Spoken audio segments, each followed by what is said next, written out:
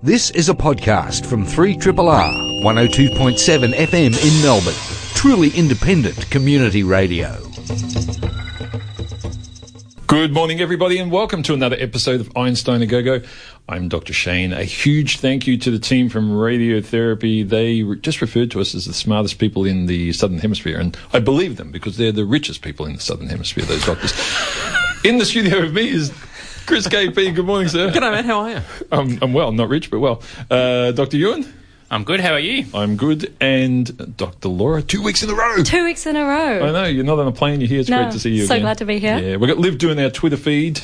She's wearing a beanie, which means she must be cold. Yeah. All good. But we've got a big show today. We're going to start off with some news, and then we have a guest in to talk about some really cool fire management stuff. And then we have another guest who's already in the studio, which is actually Dr. Laura. She's been in the press, so we're going to talk about her work, and then Dr. Ewan's going to somehow uncover some stuff about the microbiome in 2 minutes flat or 10 minutes. I'm going to try. It's a relatively large topic. We'll nail it to the wall. But let's start with some news. Chris KP, what do you got for us? I've got a story which is, on one level, it's not really that exciting. But it got me going, so I don't care about anybody else. Just prepping the audience? Yeah, expectation management. It's Set it low. Exactly, yes. Therein lies that's my bumper sticker. Don't think about that too much, folks. So researchers out of the University College Cork in Ireland have discovered something massive, just off the coast. Sorry, University College Cork. Yeah, Ireland. Yeah, that's great. Yeah. I like the name of that place. Yes. I've not been there. I've been to Cork. Anyway, but what's weird about that though is that they were doing. So when I think of coastal research, I think beach. Mm-hmm. That's not really what they're working on. Oh. I don't know whether you've hung out at an Irish beach much. It's not the same as one here. It's really freaking cold. But they've gone... It is. Okay. They just is. I've been to Northern Ireland, but yeah. Yeah, well, and this is further down south, so it's probably even warmer potentially. Yeah. But what they've done is they've gone out to sort of the very edge of the continental shelf. So it's proper coast, I suppose. And what they've found is... So let me give you the background here. Plankton hang around near the surface of the water. When they die, they fall down, and they fall through the water. When they fall down through that coral down on the floor can eat them, which is totally cool. Now, the plankton actually they gather carbon out of the atmosphere, and that's part of them. But when they die, of course, that goes down with them. The coral on the seabed actually they use that to build their whole everything out of. When they die and it collapses, that all falls, they've found, really, really deep into this massive trench that they've discovered off the continental shelf. And it stays there for ages. Right. So what they've discovered is not this process, which we understand works. They've discovered there's a whole store of carbon not living down there, hanging out down there, doing not much, which is kind of what you want it to do because that gets it out of the atmosphere. So they've discovered there is so much more in this place, and it's been going on for ages. And so they've been doing all kinds of studies and found that it's in the past it's been really quite a violent place. So this whole thing collapses and turns on itself, etc. At the moment, it's reasonably stable, which is good because we're trying to bottle up as much carbon as we can. The bad news is that this is not going to fix climate change because it's already happening and climate change is already happening. There. However, it does shed a bit of light on the nature of how nature is trying to store up carbon and keep things at some sort of, normal life balance. Yeah, the ecologist in me was always thinking, but the coral's dying and it's melting because of acid. Yeah, so Well, the carbon's just going straight there's back that up problem again. too. I said I had the same thing. They didn't mention in the article anything about acidification, and I did sort of go, "Isn't that a thing? Maybe it's not as bad there yet. I don't know, but I did wonder about that as well." Yeah. Well, so it's interesting because I'm going to go into my story, which I normally don't do the last bit, because there's some glaciologists and isotope geochemists have been doing some work on glacier melts. Yes, and so when there's big changes in ice sheets, so after ice ages and so forth, they've been watching how important that is to driving the amount of silica that is in the ocean. Now, silica, you think, who cares about silica? What's the big deal? It's glass, right, basically. But things called diatoms, pennant diatoms in particular, and you're looking at the guy who first managed to carve one of those in half in a precision way. Yes, I did. There's a paper out there somewhere. Very beautiful images from the They are gorgeous diatoms. They are amazingly structured inside. They make these glass structures amazingly detailed. But they are really good at capturing carbon, and they are really important to the food chain.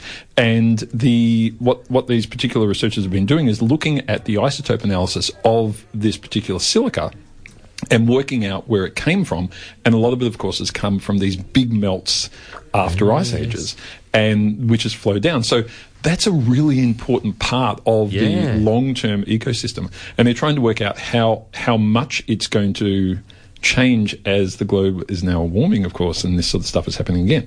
So it's all, the nutrients from the land, the effect in the ocean, the importance of silica in the ocean for diatoms to actually exist is crucial. So it's almost like it's all connected. Well, and people... Speaking my language, mate. But, there's been this controversy over where it comes from, whether it's mainly from rivers. Yeah, sure. But these ice melts are so significant, some of them, that it looks like they've managed to connect the dots between where some of this silica originated and where it's ended up. Yeah, nice. And a lot of it, of course, ends up at the bottom of the ocean. Yeah, same thing. So, Dr. Yuan, what do you got for us? I've got a relatively simple story because I thought taking on the microbiome was enough for one day. But, I thought you were just doing that because Chris is here. Please continue. So it's basically a story of life in the fast lane, and this is about a really impressive little fish called the turquoise killifish, which is not very big, 54 millimetres I think it is as an adult, but it sets the record for the fastest time from essentially hatching out to being reproductively mature, and that is 14 days. Oh. So that's pretty impressive. So this is a little fish that lives... How long does it live total? Not very long, probably, because they live in these ephemeral... So ephemeral means these puddles that disappear. They live in the savannah in Africa. You have a rainfall event. These little eggs hatch out. The fish madly reproduce, the puddle dries up, and they're all dead, except for the eggs. And so what they found is that these eggs basically can sit in the mud, of course, and they can sit there for quite a long time, many, many months, and then wait for the rain to come again. Romantically speaking, the males and females, they really get down to business quickly, and it's not particularly elaborate. So the male basically opens his fins, the female says, yeah, okay. She leaves an egg, she goes to the next male. And she quickly moves around as many males as she can. Did you say an egg? An egg, one egg. One egg. So she's probably bet hedging there, which is also, we know a lot about that females spread the risk in terms of, well, that male may be a dud, but maybe I'll try another male. And, I wonder how fussy they are, because when you're under pressure and you're trying to get around as many males as you can. Doesn't sound fussy. Doesn't sound fussy. I don't think that'd be you would very have fussy. It was like, pretty crappy... This puddle's drying out, let's just get stuff done. I'm just thinking, if foreplay is opening your fins, you're going to need to have some pretty crappy fins for someone to say, yeah, actually, no, thanks, mate. So they'd looked at this fish in the past in the lab, and it was 18 days, but they've looked in the field now and revised that down to 14 days, which, to put in perspective, a house mouse can get reproductive active with about 30 days, 25, 30 days, which is pretty impressive again for a mammal, but this is a fish. Much less in a puddle. Much less in a puddle. But yeah, 14 days reproductively active, and it's pretty impressive. Yeah, it's not the size of your fins, Chris Kepi, it's how you flap them. That's so is there a segue there? I don't know. There's a segue to Dr. Laura with some news. What do you got for us? Hopefully nothing sexually inappropriate. No, nothing inappropriate. No, actually, I'm really excited about this story. It's unbelievable. It came out, so there's a study that came out in Nature Ecology just this week, and it is literally a 60-year-long experiment. Oh, yeah. This is Ludmina's work, right? Well, it's the Russian farm fox experiment. Yeah. It's amazing. So it's really incredible stuff, and basically they identified genes that are behind domestication. But can I take you right back to 1959 in the former Soviet Union? This is where this all begins. So there's this Russian geneticist called Dmitry Belyaev, probably screwing up how I'm saying that, but he wanted to understand how dogs were domesticated. And he hypothesized that it was genetic. And he could notice this because, say, foxes that were a bit nicer had shorter faces, they looked a bit cuter, and they also had floppier ears. Now... And just remind me, but they were being bred at the time specifically for coats. For fur, yeah, exactly. So there was genetic stuff going on there because people were choosing them based on what gave the best fur. And this all kind of links in because doing genetics at this time is a dangerous game because this is under Stalin's rule. Oh, yeah. And so this guy had to pretend that he was trying to breed... Fur coats. Yeah. Foxes for the best fur coats. But in reality, he was interested in genetics, which was a dirty word at the time. Anyway, so what he used to do is he used to select out foxes that were the friendliest, and he would start to breed them together. This has been going on for 40 generations now. Yeah. So this is still going. I mean, this guy dies actually in 1985. They have to keep funding this project. So actually, say in the 1990s, when funding went down to try and breed these tame foxes together, they actually just started to sell off these domesticated foxes. You can buy them for $9,000 US dollars. Yeah. They're the Russian foxes. Yeah, but they're domesticated. They're domesticated. Yeah. So with every kind of, if he takes 2 tame foxes together and he breeds them, less than 10% is going to be what he selects on across years and years and years, to the point where these, and it really does come down to genetics. These foxes actually is quite controversial. They were always kept in cages. So it's not like they're being sort of, used to human touch in any way. This is true sort of a genetic study. So these foxes that would be bred out, they were all like dogs. They would whimper when you would come close to them. And so that's how we would pick them on and move forward. Anyway, so Ford Fast did this current study, which just came out this week. They actually looked at the genomes between these populations of super tame foxes. They also had populations of sort of a cohort of aggressive foxes as well, who would bite when you would come close to the cage. So but just to be really specific here, one of the things, because I remember I learned a lot about this about a year ago, the foxes that are beautiful to us aren't necessarily more tame to other foxes. Yeah, they're like humans. It's just to humans that the behaviour's been selected for. So you could get one that's super aggressive to human foxes and they'll be fine to other foxes. Yeah. It's not like they're just suddenly nasty, freaky animals. They're just aggressive to us. Yeah, so all these foxes were completely kept in isolation, and just the human would approach the cage. If it kind of whimpers and comes close to you and sort of behaves like a dog, it moves forward. Doesn't necessarily play well with others. So, other foxes. Anyways, it's really amazing, from sequencing the genomes of the tame foxes, the aggressive foxes, and also some wild foxes as sort of a third cohort. They actually identified some genes which actually link up with some behaviours that we see in humans. So there was one gene that kind of stood out. It was called SORCS1. That's the science part. So they look for heterogeneity or differences in the genomes. And there was mutations in this one gene, and this is associated with synapse plasticity and neuronal signalling. This gene is associated with autism and Alzheimer's disease. So this was really mutated between the tame and the aggressive foxes. And there was also a genomic region which is associated with, let me get this right, Williams-Buren syndrome, which is characterised by anxiety. And this was mutated in the very aggressive foxes, which would show a lot of anxieties when humans would approach them. So they've worked out these regions, they're associated with humans, and this is like the culmination of 60 years worth of research. It's a true biology experiment. You just can't do this anymore. It's one generation per year. It's amazing. I believe there was one generation per year, so it's 60 generations of breeding, or something similar to that. Yeah, it's incredible. Which is just amazing. There's, for people who want to learn more about this, actually, I mean, you can read the papers, but a good friend of the show, Kara Santamaria, who does the podcast Talk Nerdy in the US, she did a fabulous interview with one of the people involved in the study.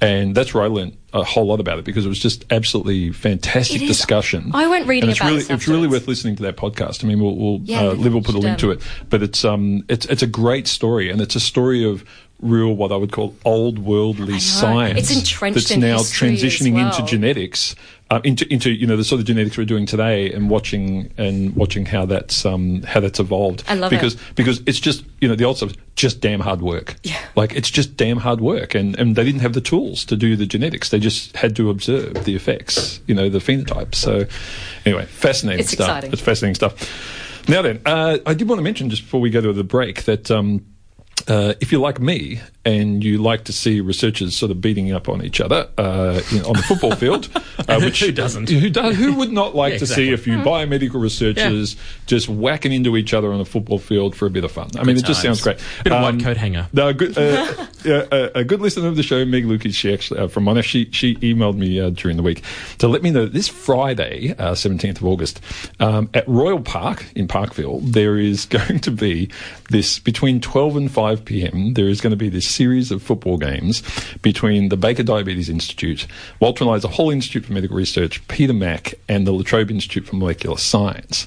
Now, I could not imagine 4 groups that I would like to see pounding each other more than I mean, the only missing piece for me is Laura and her team from the Doherty. But who are you backing? This should be fun. Look, I don't know. I think based on, because each of them have a name for their footy team. So the BDI group, the Monash Biomedicine Discovery Institute, BDI.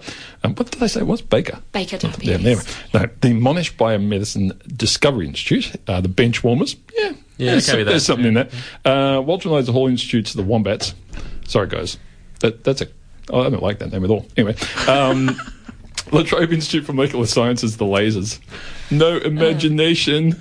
And Peter Mack is the Bloods. Well, that could be good. Hot tip, anyway, I'm going to back the wombats. You're going on the wombats? Yeah, wombats are very determined, intelligent animals. And they can really do shit damage to a car. And they have backwards pouches. Yeah, smart. Potentially smart as a dog, solid animals.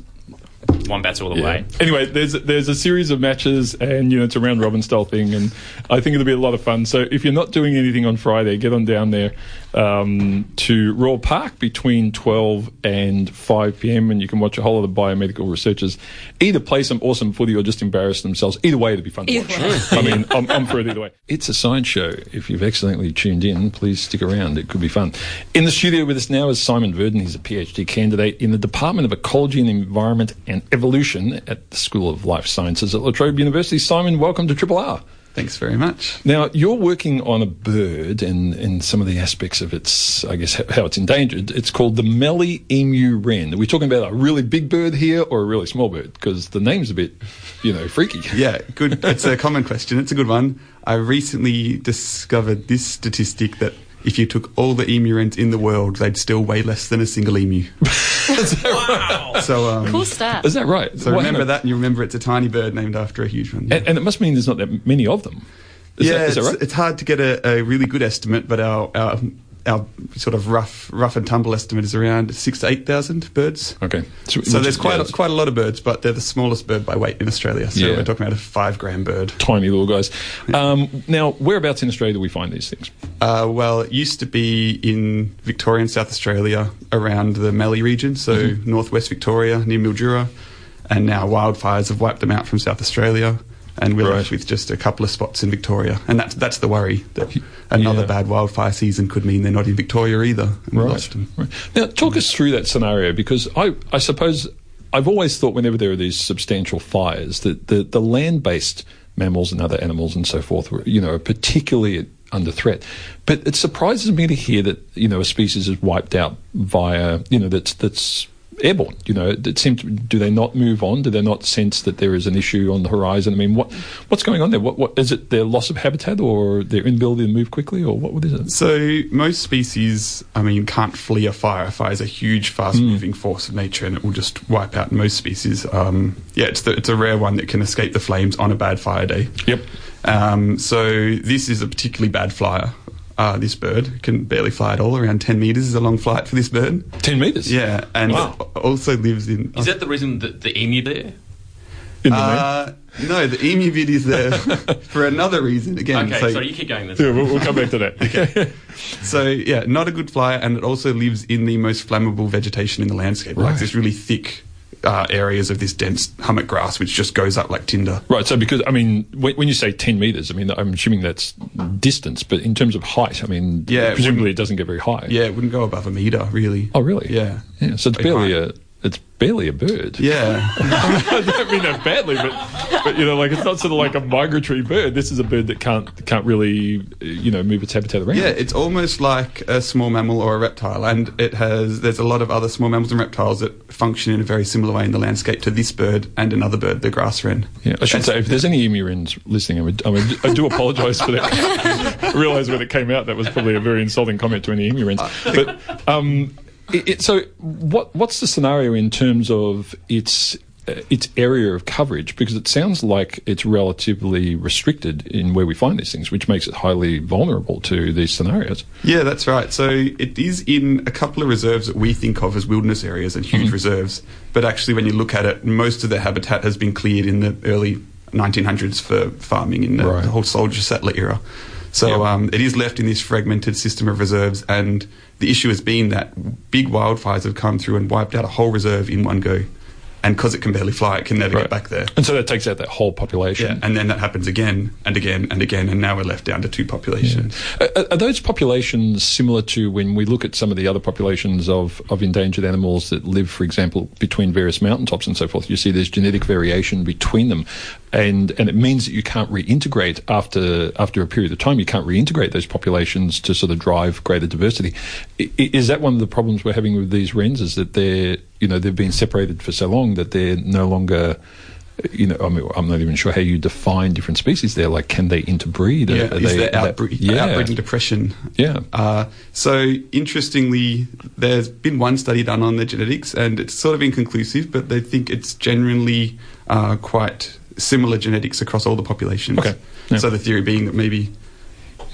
Yeah, that's an interesting comparison because mountain pygmy possums have this issue with loss of genetic diversity, but they've actually managed to rescue them by bringing genetic diversity in from other populations. So you can actually argue the opposite, that, as you lose genetic diversity through time, because you're on an island and you have no immigration occurring, that's a big problem. But you can actually bring in genetic diversity from other populations. So that's controversial in itself, but it has been used as a conservation tool to potentially promote survivorship of populations. Yeah, that's right. And we're seeing the same thing with the helmet honeyeater. So the people generally are saying now the risks of outbreeding depression are less than the risks of just having less genetic diversity in there. So we should get as much as we can. How well defined are the locations of where we find these particular birds? Because presumably, if we know that there is such a small number and we know they're in very restricted locations, we can presumably put in great effort to protect those locations. Is that the goal? Yeah, that's exactly the goal. The issue's been in the past that doing strategic burning to protect these very special locations, we could actually totally undermine the values of those locations. Yeah, right. So that's been a big part of my work, trying to figure out what are the really important areas so we can protect them, because there have been planned burns on the maps ready to go straight through the best spot for emu wrens in the world. And luckily, because we're working together and doing this research, we've been able to avoid some of those, what would have been catastrophes. And what about plans for similar scenarios? So, like, for example, with the Tasmanian devil, where, ARC populations are set up in other locations to make sure that, the species are continued. It seems like these birds are relatively small and easy to manage and maintain in a specific environment. So, is there any plan to sort of set up set up new locations where perhaps that fire danger is minimised, but their type of needs are met? Yeah, I guess there's a couple of points there. One is this bird, unfortunately, is in the scenario where we've got plenty of places where it has actually been in the past. We might as well start by moving them to those places. Yeah. So that's what we're doing. We're moving birds back into South Australia where they've gone extinct. And we're doing that right now. So so far that's been going really well. But some people do like to talk about moving them north of the Murray River where they've never been before, because there's really similar habitat. But I think personally you could just start by moving them back into their former range before you jump the gun into new areas. Well, and presumably, if climate shifts and you'd think maybe you want to move them south. I agree. Is that a fair call? Yeah. Not north. It's going to get hotter. I know it's more complicated than that sometimes, and our climatologists on the show would correct me, but as a guess, move south. Absolutely. Yeah. Yeah, and in terms of protecting their available habitat that currently is there, obviously with predictions for climate change and more intense fires and potentially higher frequency of fires as well, how confident can we be of protecting these really key areas of habitat, and what, I guess, practical things are being done to do exactly that? Yeah, so the track record obviously isn't great because we've had all these populations getting wiped out. But very happy to say in Victoria, at least, we're getting better and better at it. And that's what all this strategic burning, really proactive burning, and now we've agreed with the fire managers at the department that they'll do proactive first attack on these fires treat these areas like assets that need to be defended. Whereas in the past, maybe there's been less of that sort of perspective. So definitely coming forward. Yeah. Now, Dr. Ewan and I were talking about this before the show because we knew you were coming on, but is that burning off to prevent fire the way to go? It just seems, we were talking about this, and it seems a bit counterintuitive that that's necessarily the best way to protect the environment. Yeah, I think that for me, I would say it seems very intuitive, and that's why it's been so widespreadly applied. Like, you've got a lot of fuels, you want to reduce the fuels so there's less fires. So that's the intuition part. But there's definitely good burning and bad burning. Right. So you'll find in a lot of areas the fires, fuel reduction burning can maintain high fuel loads. Right. So that's the counterintuitive thing we're finding in a lot of landscapes. How does that work? So, because I think that's something people wouldn't have heard before. So if you can allow a forest, say wet forest, say mountain ash, get to an old state, like 100 years since a fire, that actually doesn't have much fuels. It's got really high fuels up in the canopy, not much shrub layer, low fuels. So harder to burn. Yeah, but if we wait for it to get to 30 years, burn it, bring it back where there's all these shrubs in the understory, all of a sudden you're just maintaining it at its high fire risk. Yeah, it's kindling. Yeah. Lots of kindling. Yeah. But not many logs. But if you can keep it under 5 years in strategic areas in the Mallee, say, then you can actually use it as a functional tool. Yeah, and the other thing that happens, of course, too, when you're burning regularly is you're selecting for plant species that like fire. Right. So through time, not only does the habitat structure change and potentially become thicker, and you get sort of rainforest species in some areas moving in which don't carry fire as well, but also, if you burn regularly, of course, you're selecting for plants that like fire, so they're more likely to carry fire. So it's sort of got this kind of positive feedback, if you like. So, yeah, it does, of course, depend a lot on the habitat you're talking about. So some areas, if you do fuel reduction, they might have a benefit, but others, it appears from some more recent science that actually letting them go a long time may actually reduce fire risk. But, yeah, it's complex, like all things in ecology are. Yeah, fascinating. Chris? Does this mean that in the event of a wildfire, does this mean that obviously in terms of defending against that fire, once it's up and going, priority one, I guess, is humans, I suppose, and human assets. Where does this habitat fall in that list? So that's the exciting thing about the Mallee Emu and fire management in this landscape is we don't really have that conflict. It's a huge wilderness. They live in huge parks with not many assets or risks to life and structures. So that's an exciting thing that we can say we want to prioritise this bird and we don't have to deal with that conflict like we often do in other situations. Yeah, Simon, before we let you go, we better answer Chris KP's question about the emu word being in the name of this bird's name. Yeah. So they have Mallee emu wrens have a beautiful tail, and it's got this fishbone structure which looks a lot like the feathers of an emu. Oh. And so that's where it gets its name. That's much nicer. Yeah, that's much nicer. Yeah. It's much nicer than can't fly, can bowl a bit. Again, I apologise to the Mallee emu wrens. I mean, the fact that you can't fly further than an emu can fall is nothing to do with the way you got your name. I think it's just it's fabulous. Look, I'm a massive wren fan. We actually had someone talking about fairy wrens on recently, and they're just the most gorgeous little birds. And I think if people get out there and have a look at them, they'll see why they're worth protecting, because they are absolutely amazing. Some of the best birds we have here in Australia. Simon, thanks so much for coming in. Good luck with this ongoing work. It sounds like you guys are making real progress here, because it's something that's manageable. I mean, you hear a lot of ecology things that are frankly too complex to manage, but this sounds like one that with some good planning is manageable. Is that the that's my feeling too, that we got a little success story for once, which is really nice. Fantastic. Good luck with the PhD. How long you got to go? Depends on how quick I write, I guess. Jeez, get right. Finish it up, and because then you can get paid. Simon Bedden, the PhD candidate from the Department of Ecology, Environment and Evolution in the School of Life Sciences at La Trobe University. 3 Triple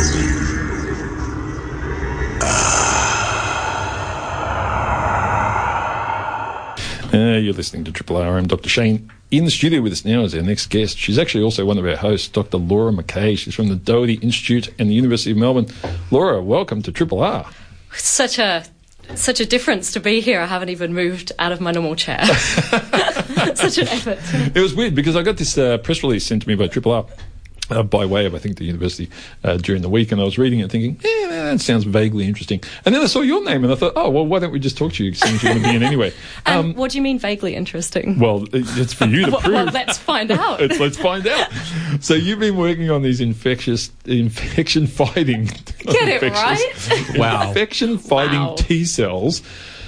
What is a T cell, Laura? Come on. I mean, I got some vague memory of this. Come on. Throw it out there for us. Okay. So we work on T cells, which are a type of white blood cell. And these are the guys that can directly recognize cells that are infected or cells that are malignant, and they can directly kill these cells.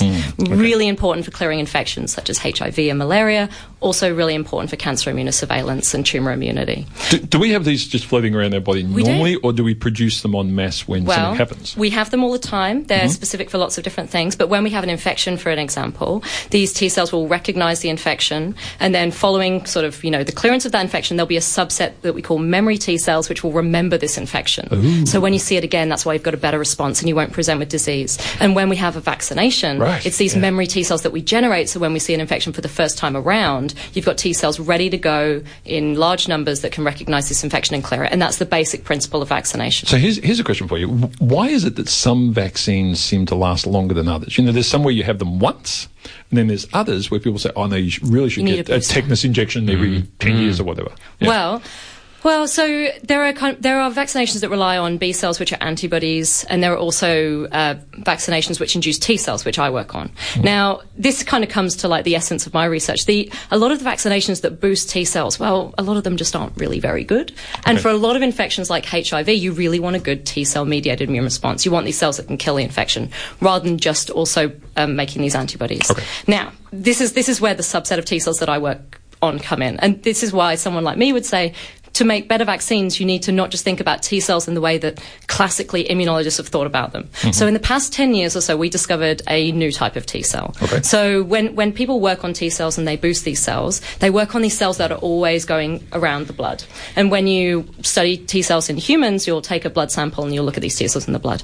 Now, this dogma was really turned on its head about a decade ago, where we started to look in the tissues of people. Not the blood. Animals, yes. Yeah, right, okay. And what we found is that there are T cells within the tissue, such as the skin or the genital mucosa or the lung, and there's a subset of T cells which we've termed tissue resident memory T cells that permanently live within the tissues. Now, these T cells, they're actually really different. And to make sort of new vaccine strategies that get really great T cell immunity, you want to boost these tissue-lodged T cells rather than these ones within the blood.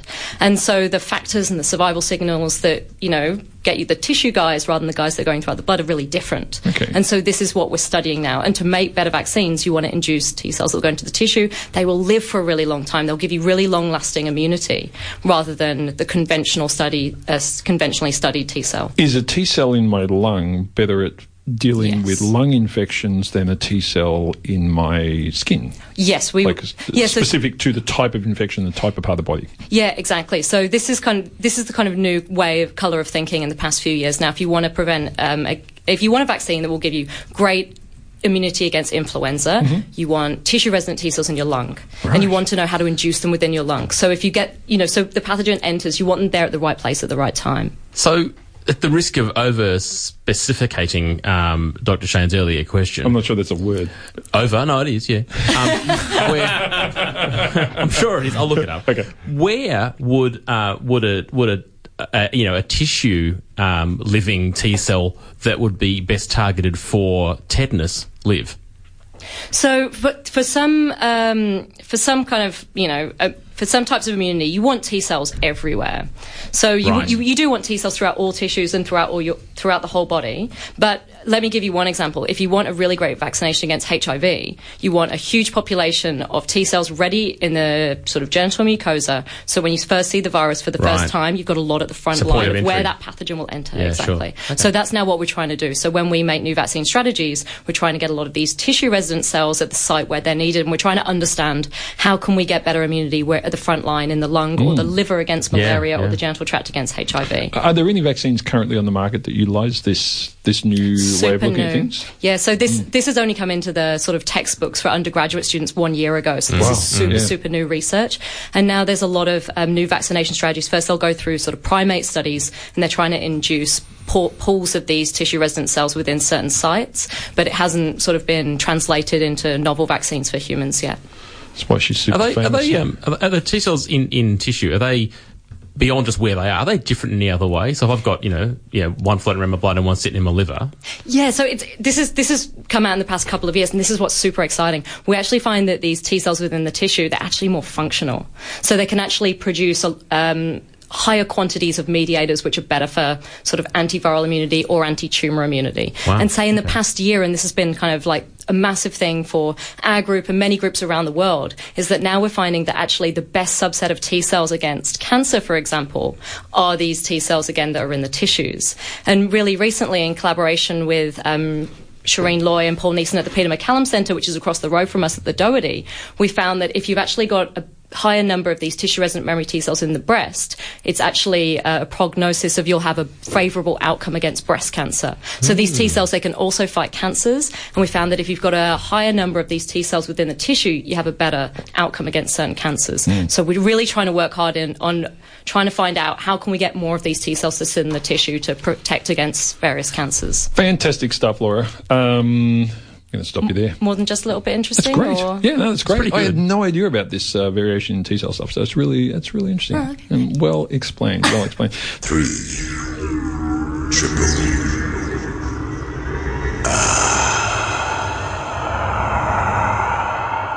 And, of course, it is Radiothon next week. It's very exciting.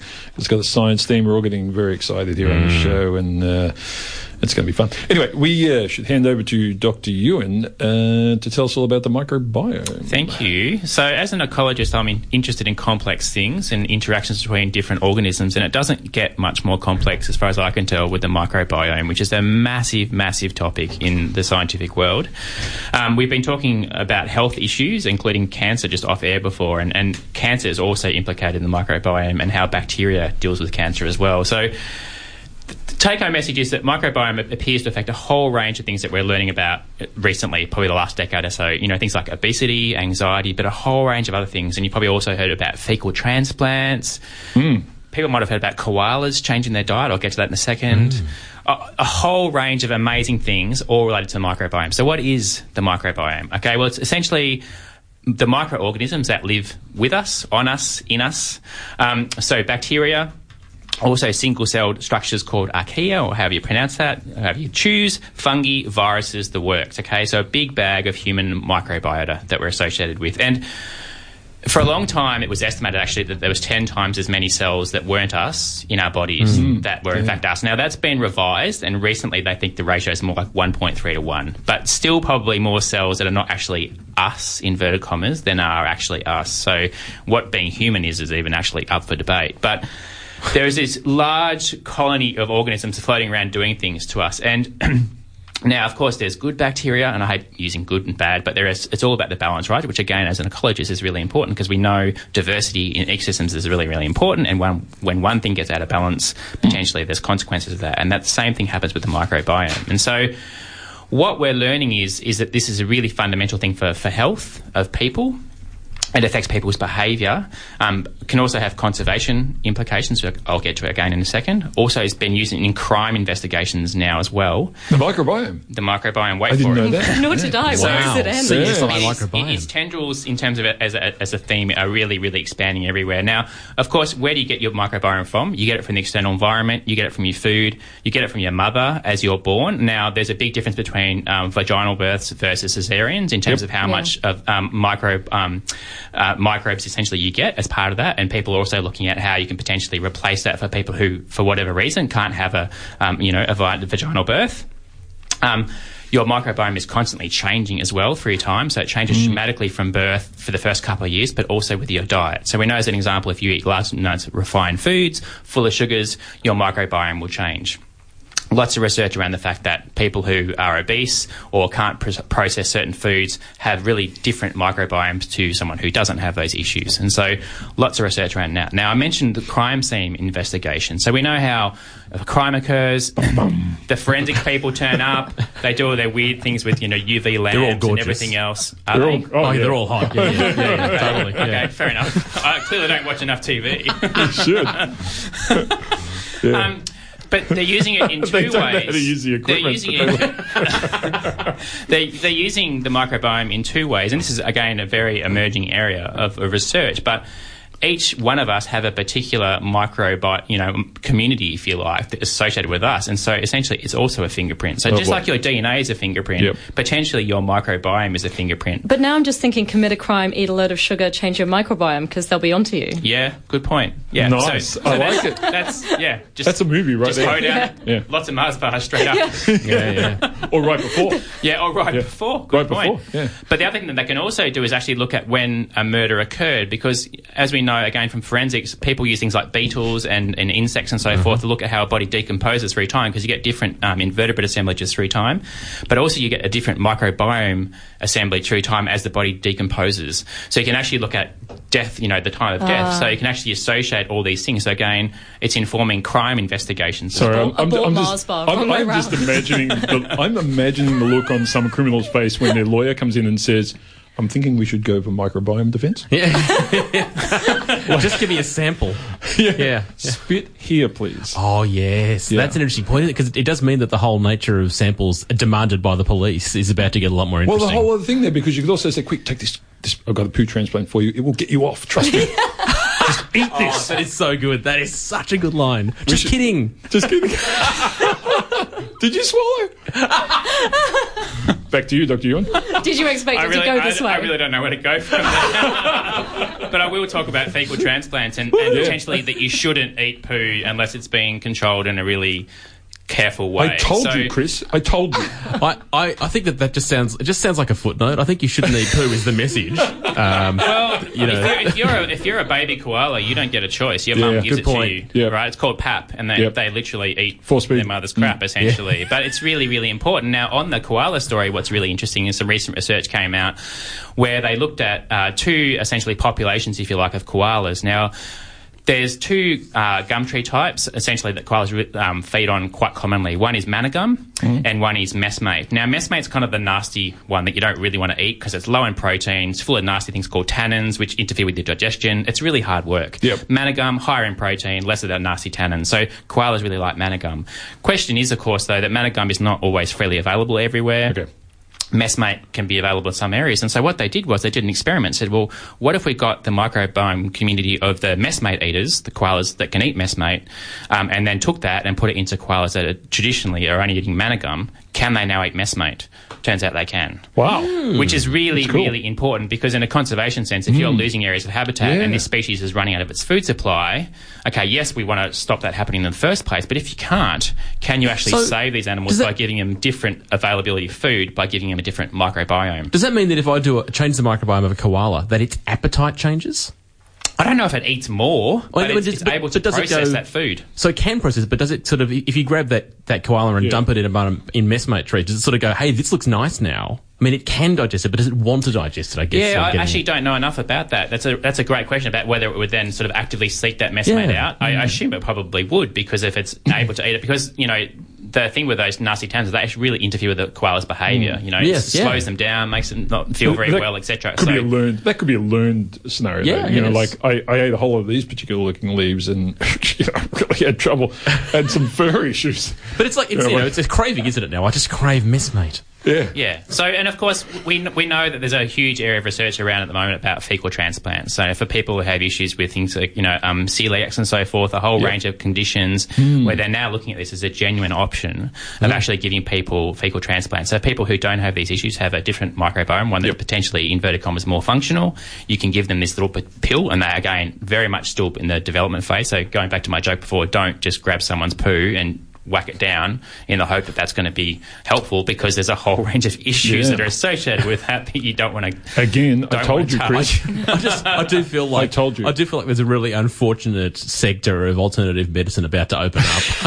I think it's already happened. You see stuff on the internet about people. Oh yeah. Oh no. Yeah. People selling their poo. Yeah. People recommending just have some poo. And I don't go to the right sites. Don't go there. But I just find it just a fascinating area of research, and in terms of, there's the environmental context I talked about, but also people's mood and people's behaviours. So, the vagus nerve, which is this incredible structure that goes from the cranium right down, and vagus in Latin apparently means to roam. Right? Which makes sense because this nerve is going all over the place. It's going into all these different organs, got its little tendrils everywhere. And so this connection, it goes all the way down to your colon from the cranium. So this thing is, it's an impressive structure. And they're finding again that the microbiome is basically essentially interacting with the vagus nerve, which hence potentially explains why different diets lead to different microbiomes, lead to different conditions, different behaviours, anxiety, depression and so forth. So it's still very much, an emerging area of science, but it's already a massive one. But I just think the number of questions and applications it's opening up are quite fundamental. As an ecologist, I just think this is fascinating because it speaks to all these interconnections between different organisms and how, if you disturb the balance of these things and don't understand the consequences, the implications can be quite massive.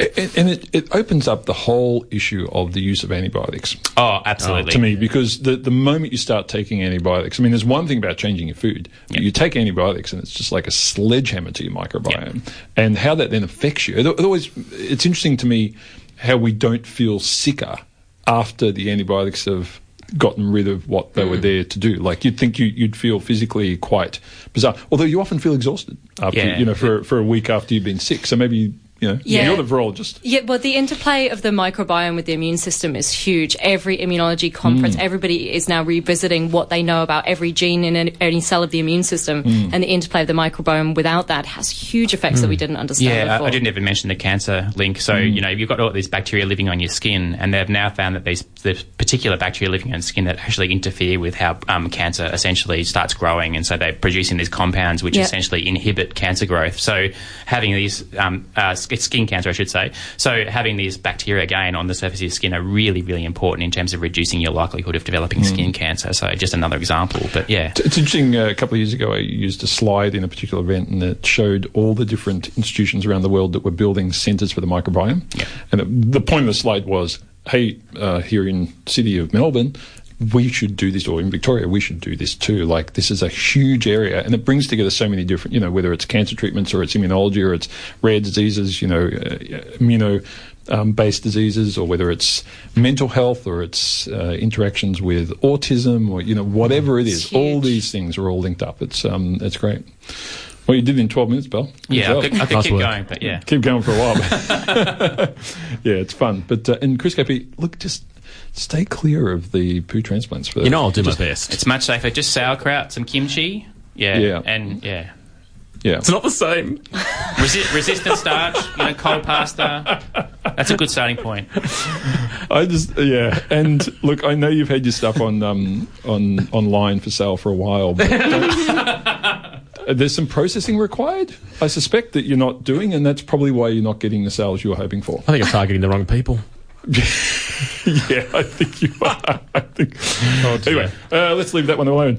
Anyway, folks, we're going to have to leave it be. But next week we've got a really fun show for you because it is a radiothon and it's very important to the station. And the team will be bringing in all these different pieces of science, some of which will be BS and some of which will be real. And the rest of the team will have to work out what they are. It's going to be a lot of fun. It's your turn to connect with us, which is great. We normally don't get to hear from you, but we look forward to hearing from you next week. Anyway, thanks so much for listening to Ironstone A Go-Go. Chris KP, Dr. Ewan, Dr. Laura, good to have you all in. Liv, thanks for doing our Twitter feed. I'm Dr. Shane. Remember, science is everywhere, and we will chat to you again in a very fun show next week. Have a great Sunday. This has been a podcast from 3RRR 102.7 FM in Melbourne. Truly independent community radio. Want to hear more? Check out our website at rrr.org.au.